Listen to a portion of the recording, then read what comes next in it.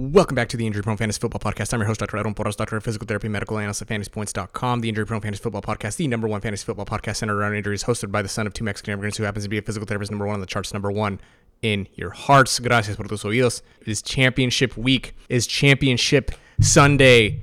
We're going to go over a handful of players today that I think are key. And as always, if you want the full comprehensive injury report and breakdown, go to FantasyPoints.com. I'll leave a link in the show notes. Let's get to it.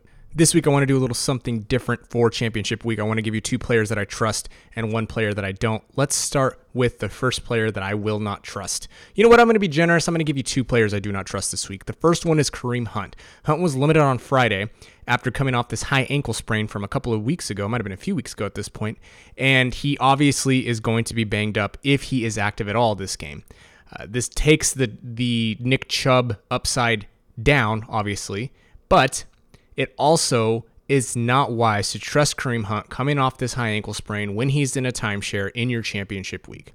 I know he's had some spike weeks this year. I know he's probably helped you win a few weeks, but if he's active and you really need somebody to get you points, Kareem Hunt is not it.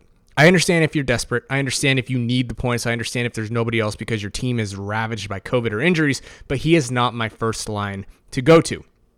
Another guy that I'm not trusting in Week 17 is Elijah Mitchell. Mitchell has been out since Week 13. He's got this mysterious knee ailment, and it doesn't really sound promising for his workloads when Kyle Shanahan this week has said that they have no problem substituting in Jeff Wilson. We all know that the San Francisco backfield is one of the most frustrating to deal with, and even if Mitchell comes back and plays because he's been limited in practice this week, it's hard to trust him in your championship. You don't know how many touches he's going to get. You don't know how many times you're going to hand him the ball. You don't even know if he's going to play, at all. Given the volatility of this situation, he's not a person I'm willing to throw in my lineups with confidence. If you need somebody, again, just like with Kareem Hunt, if you need somebody, I get it. He's not my first line. I'm not looking to Elijah Mitchell for any guaranteed slam dunk points. One dude that I'm going to trust is A.J. Brown. A.J. Brown has had an up and down relationship with the injury report all year. He's had the mysterious knee ailments heading back to January of last year. We don't really know what went on with that. Now he's been on and off the injury report, this time with a calf injury. The thing about A.J. Brown is that when he is on the field and he's on, you have to play him. He's one of those dudes that you absorb the risk, especially in your fantasy championships. If you happen to make it to your fantasy championship with A.J. Brown on your roster, first of all, kudos to you. Second of all, you've got to ride him. The dude is capable for going off for 30. At any point, he could go off for 30, even though there is some volatility due to re-injury risk, sort of like we saw with George Kittle with the calf injury before this year. You have to absorb that. You have to take him in, and you have to trust A.J. Brown. Put A.J. Brown in your lineups this week, and you live with it. The last person that I think many of you will be happy to hear from a health standpoint that I am confident in, it's finally DeAndre Swift. DeAndre Swift finally practiced in full all week. That tells us a couple of things. A, he didn't have a recurrence, and B, he probably ended up taking some contact and was able to continue full practicing all week long. From a health perspective, I think it's time to play DeAndre Swift. You probably need a little help at running back.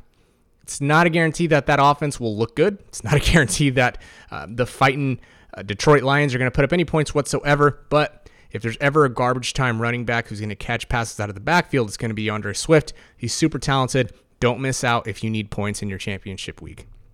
Again, if you want the full comprehensive injury report, go to FantasyPoints.com.